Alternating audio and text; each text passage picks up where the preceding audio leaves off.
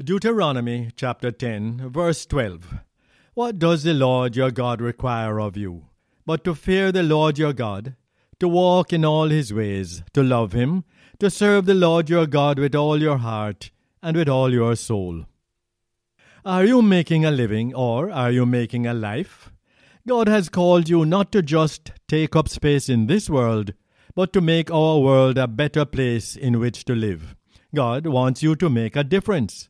And the people God uses to make a difference in this world are people who are available to him and who are dependent on him.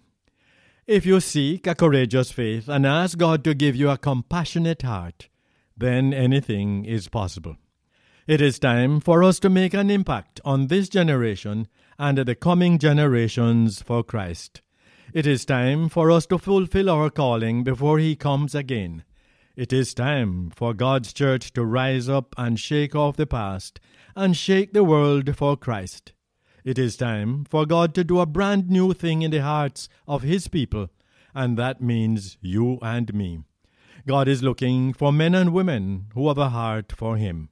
Men and women who want to take their lives to the next level, who want to live beyond all limits.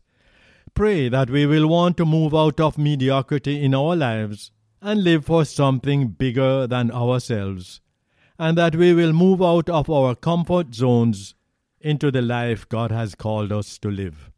Remember that the people God uses to make a difference in this world are people who are available to him and who are dependent on him.